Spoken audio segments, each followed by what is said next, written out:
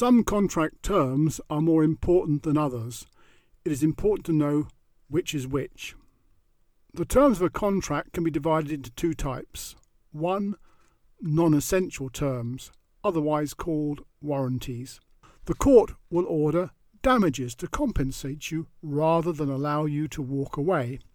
Therefore, small breaches by the other party are not much help in getting out of a contract. 2. Essential terms, otherwise called conditions or material terms. For instance, a conditional contract where you need to be satisfied as to finance or due diligence within 14 days.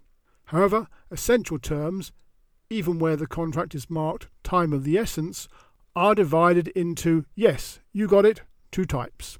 A. Where substantial performance is sometimes acceptable. For example, the seller does not have a copy of a stamped lease at the completion of the sale of a property. It is common sense that a buyer should not be permitted to terminate for a minor issue. B. Where there must be strict compliance, for instance, handing over the money on time. In short, all terms are not created equal. I'm Paul Brennan, and that was an extract from my book, The Art of War, Peace and Palaver, The Contentious Guide to Legal Disputes.